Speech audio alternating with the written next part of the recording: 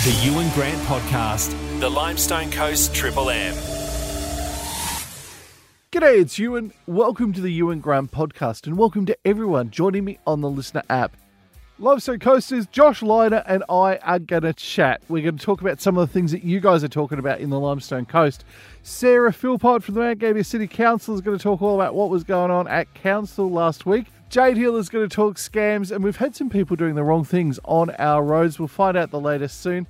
And I am going to tell you all about St Martin's Lutheran College. They're celebrating their 40th anniversary at the moment, and we're going to catch up with the principal. Let's get things underway. Josh Liner joins me for a chat about all things Limestone Coast. Josh, g'day. Hello, how you going? Yeah, good. Josh, Pioneers won on the weekend. Everybody is happy about it.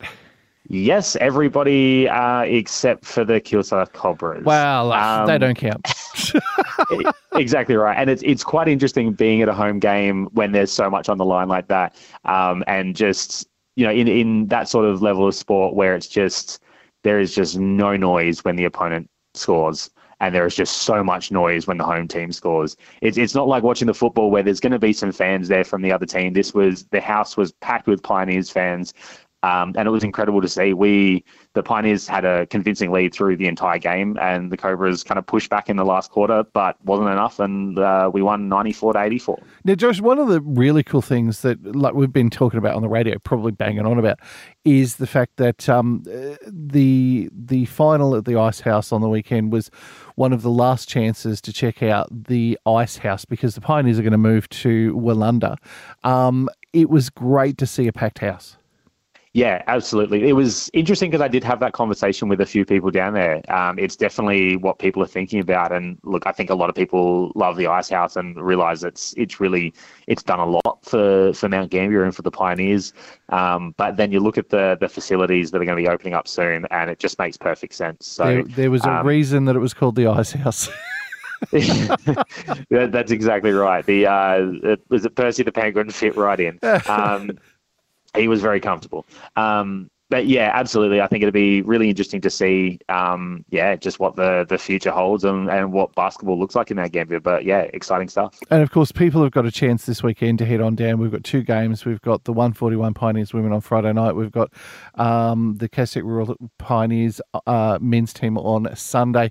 Depending on who wins in the other finals game on the weekend, they'll be playing another home game. So another chance for people to go to the Ice House and relive a couple of memories.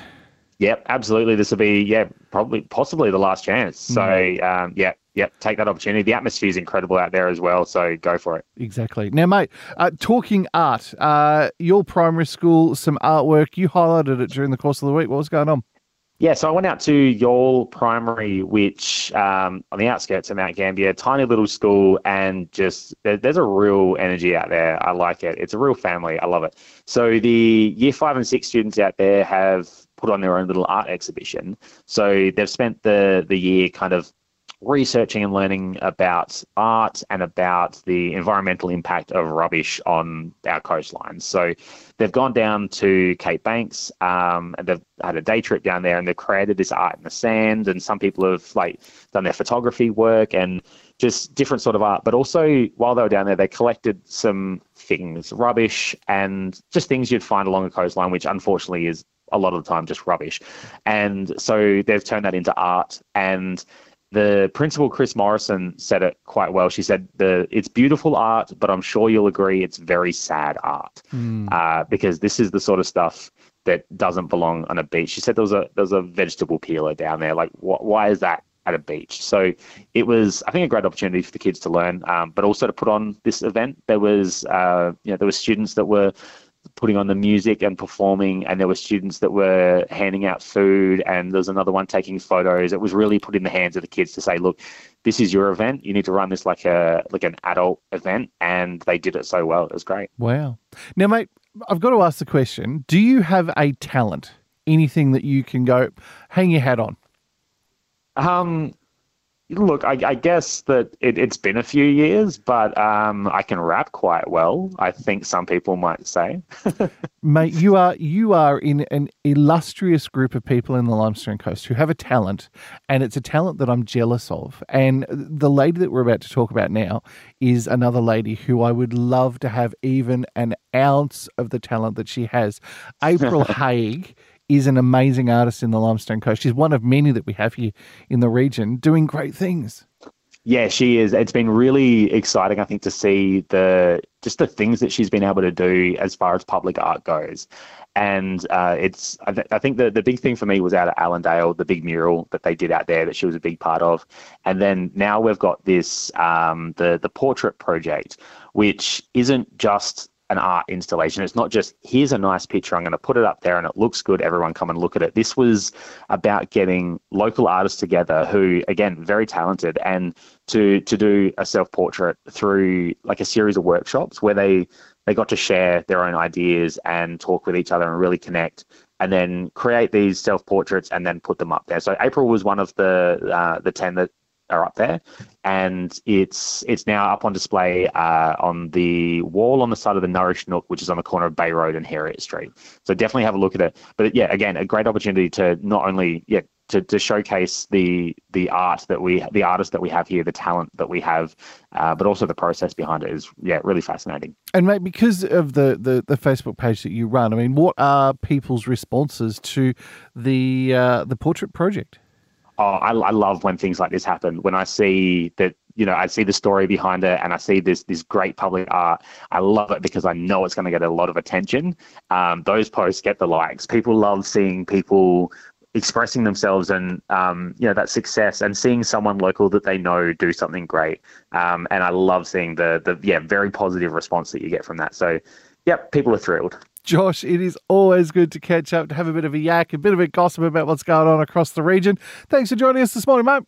No problem at all. Now, Limestone Coasters, there is a lot of stuff that's going on at Council right now, and the lady that knows all about what is going on is Sarah Philpott. She's the CEO of the Mount Gambier City Council. Sarah, g'day. Hello, how are you? Yeah, good. Now, Sarah, do you guys often get questions on notice at Council?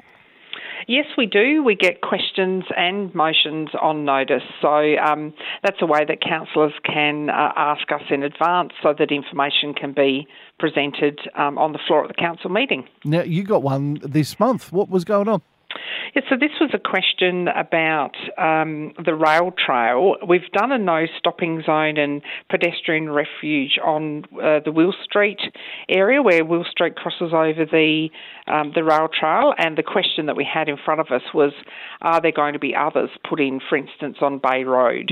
So this was, we've had some feedback that having that pedestrian access and the no stopping zone makes it much safer crossing the road, and it is our intention to add some more along the rail trail at key points, including Bay Road.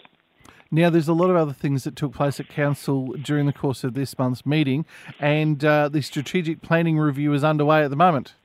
Yes, that's right. So Council adopts a strategic plan for a 4-year period, and we're at the midway point, so 2 years in.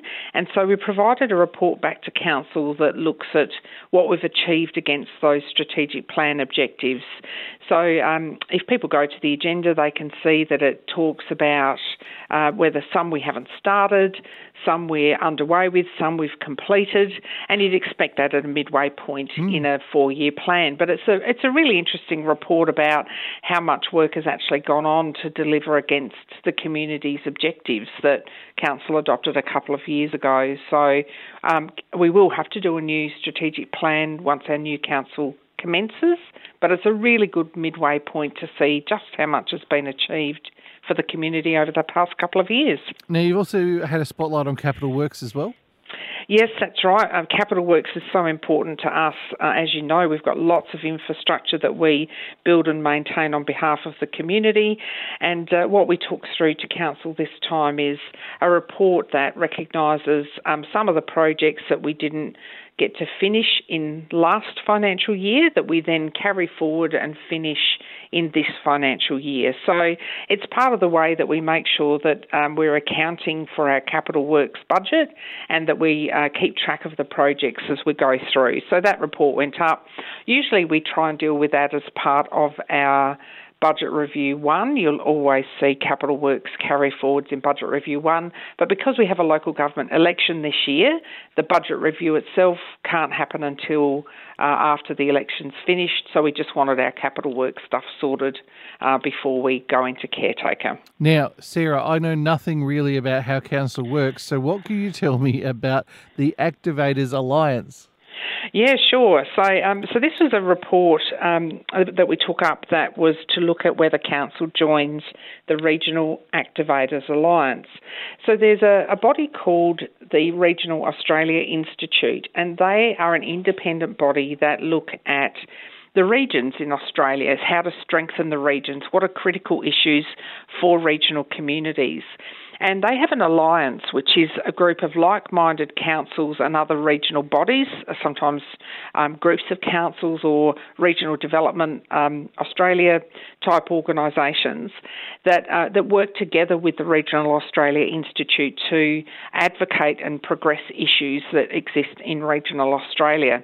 And so I think we've spoken before about our interest in regionalisation and in making sure that the regions aren't forgotten when it comes to investment decisions and to building really great communities. And so Council has resolved to become part of the Regional Activators Alliance, which allows us to work together with like-minded councils to lobby and advocate for the things that we know build a great community like our City of Mount Gambier. So we want to make sure City of Mount Gambier is really working into both a state and a national stage because we're the largest regional city in South Australia. We have an amazing economy, we have great livability, and we want to make sure that the federal and state government knows about us and looks to us for great investment. Yelling from the top of our voice. Absolutely, as loudly as we can. Now, elections are coming up. Sarah, you and I have touched on it a lot. Yes, we have. So we did have a council report about local government election signs, which is a kind of complicated report, but in very brief, there has been a change, and you'd be familiar with the normal kinds of election signs where people have core flute signs up on poles and things. Well, there's been a change as a result of local government reform that election signs can no longer be core flute or plastic. But there may be other kinds of election signs that aren't core flute or plastic, and so we'd encourage people to, if they are looking to be a candidate and looking for signage, you'll need to go and have a look at our movable signs bylaw and make sure that you can meet the requirements of that. But it can't be plastic and it can't be core flute. So that's a bit of a confusing one, but we're hoping that people, if they've got any questions, they can sing out. And also, we are heading, as you say, into local government elections, and it's nearly time for candidates to put their hand up if they're interested to become a council-elected member. So nominations open on the 23rd of August and close at 12 on Tuesday, the 6th of November. I beg your pardon. I'll start that again. Open on Tuesday, the 23rd of August and close on Tuesday, the 6th of September. And if people are interested, we are holding a candidate session on Wednesday, the 24th of August at 12:30 between ourselves and the District Council of Grant, and that will be at the District Council of Grant Council Chamber. So that's information for people who might be interested in becoming a candidate and knowing what it all means, what to expect in local government.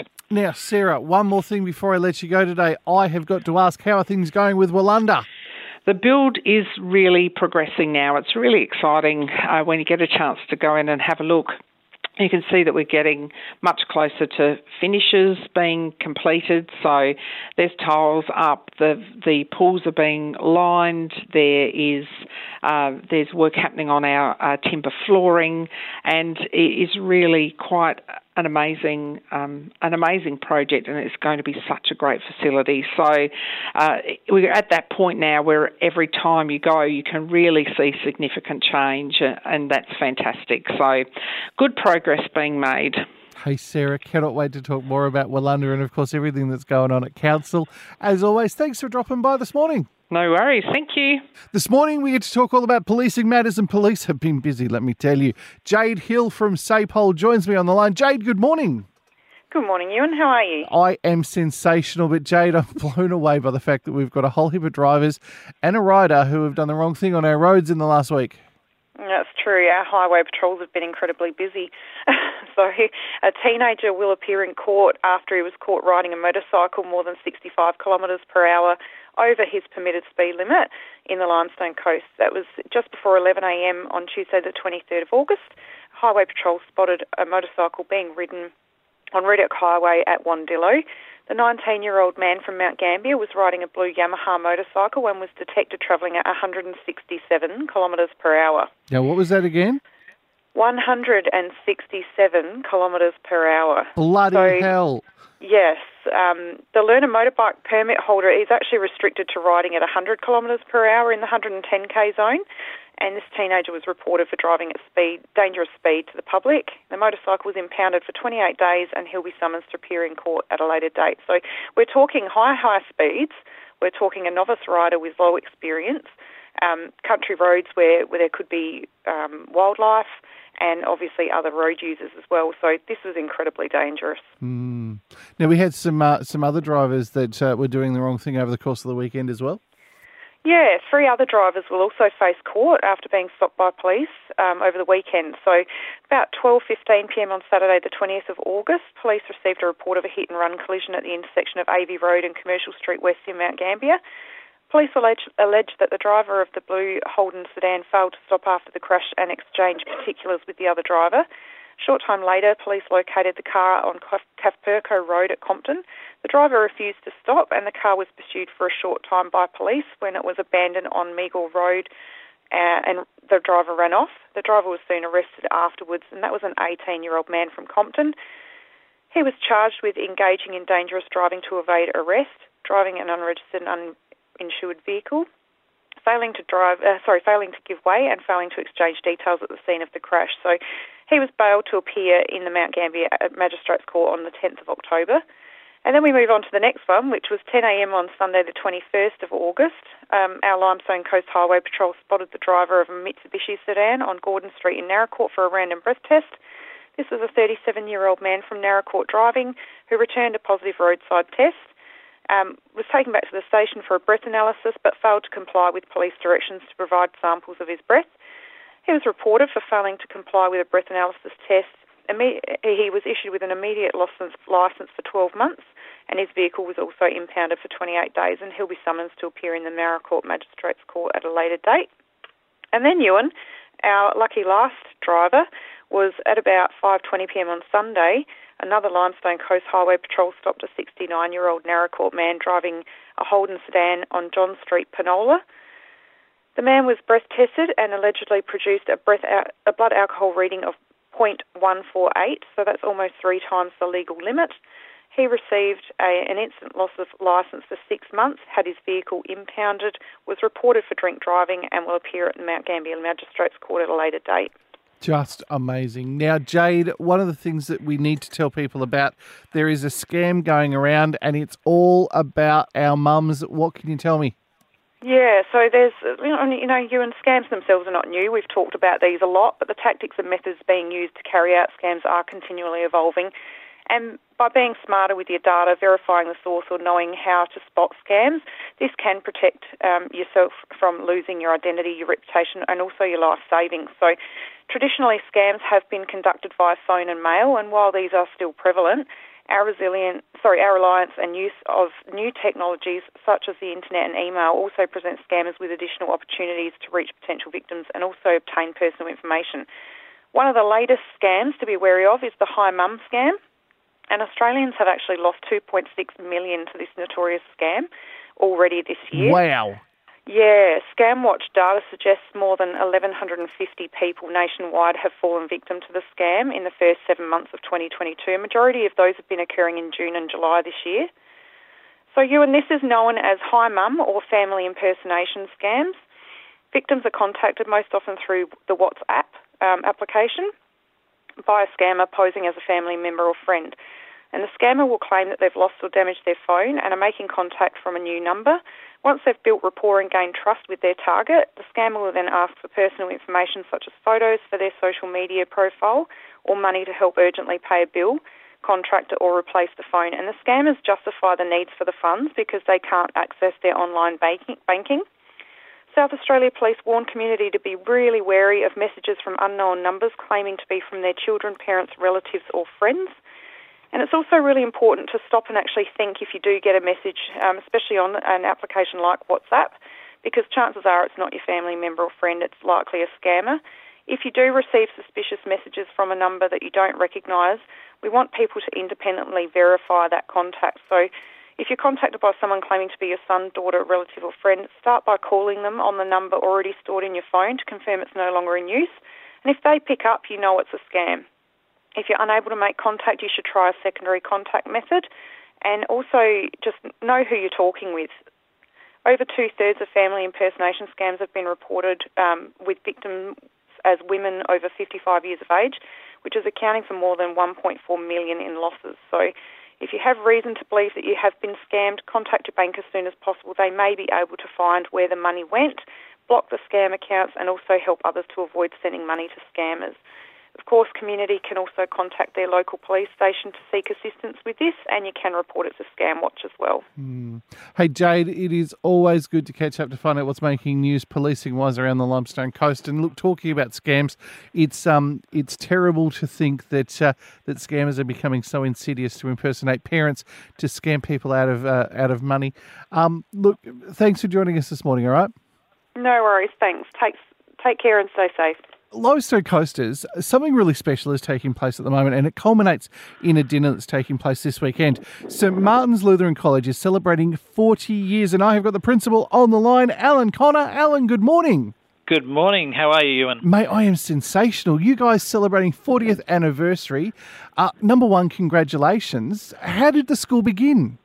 Well, it's actually quite an interesting history. It all began back in 1979 when the St Martin's Church congregation convened a committee to investigate the feasibility of establishing a school here in Mount Gambier.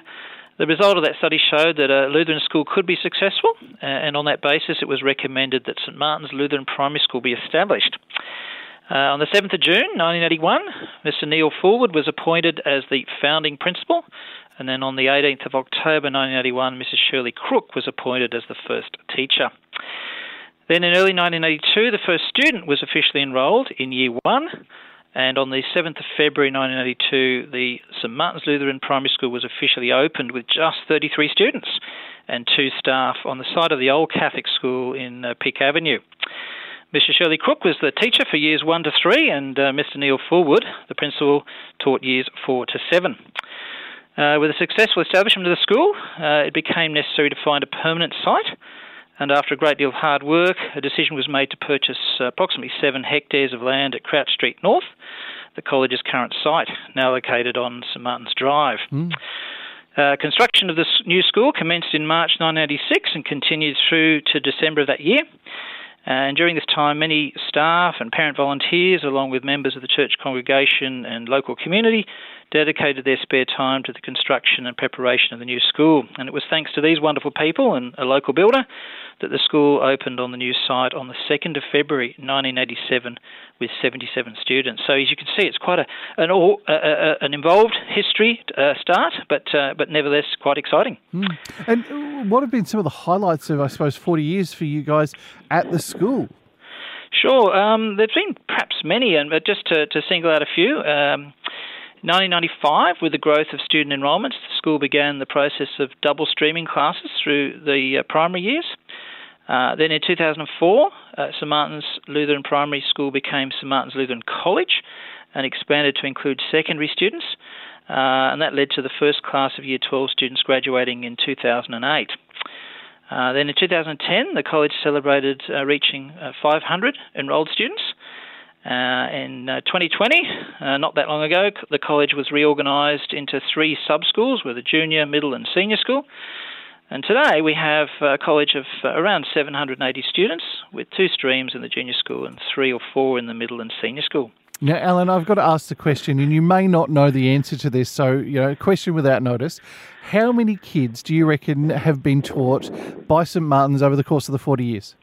Right, well, we estimate around about 3,200 students have passed through our doors from the very first start in 1982, when we started with 33.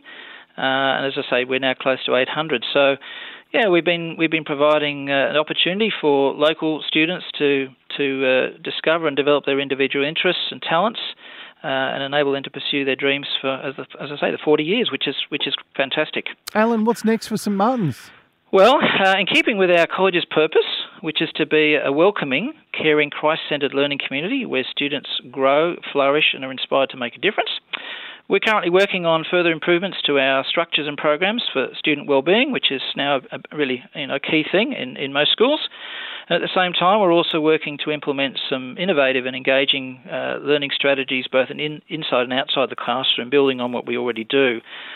So extending into different areas, and that's been fantastic. And we've got some very keen staff who are willing to explore sort of different avenues and different areas there. In addition, we've just finalised a new campus master plan literally in the last couple of weeks, which provides for the development of a range of excellent new facilities in the years to come. So it's exciting times.